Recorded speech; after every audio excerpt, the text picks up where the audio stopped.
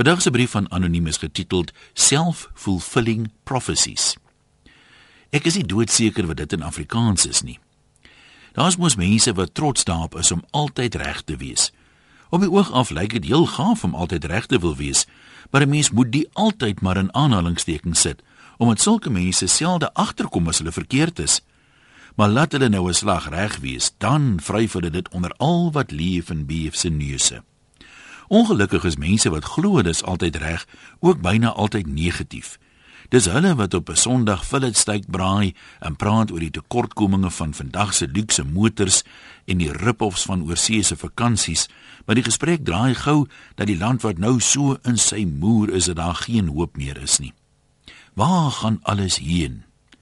Kyk, sonder hoop is jy wat my betref reeds op die bodem van die bodemlose put, maar die mense kry dit reg om dieper te sink.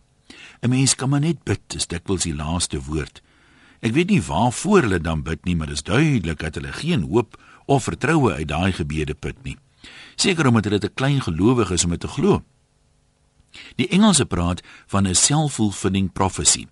Soos ek het verstaan, beteken dit jy sweer as dit ware met jouself saam om dit wat jy voorspel het te laat waar word. Sulke mense sê byvoorbeeld voor hulle winkel toe gaan, watch nou, daar gaan weer geen parkeerplek wees nie. En as jy uiteindelik een kry sonder om 'n bedelaar raak te ry, dan sal die koffie seker weer uitverkoop wees en dan het ons verniet gery. En as hulle dan wel parkeerplek en koffie kry, dan swyg hulle oor die onverwagte uitsondering op die reël.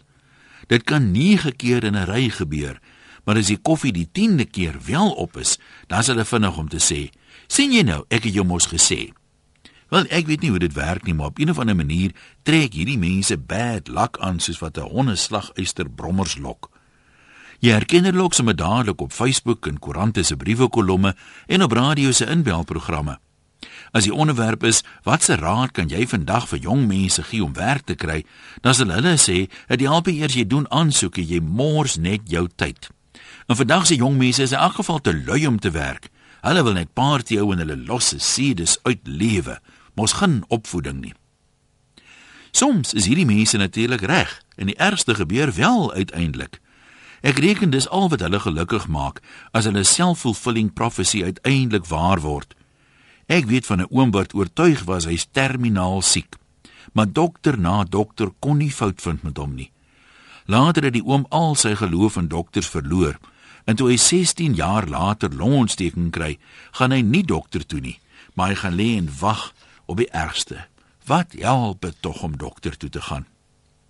Toe hulle na sy uiteindelike dood sy testament lees, staan daar, op my grafsteen moet gegraveer word, ek sê julle mos nog die hele tyd, ek is siek.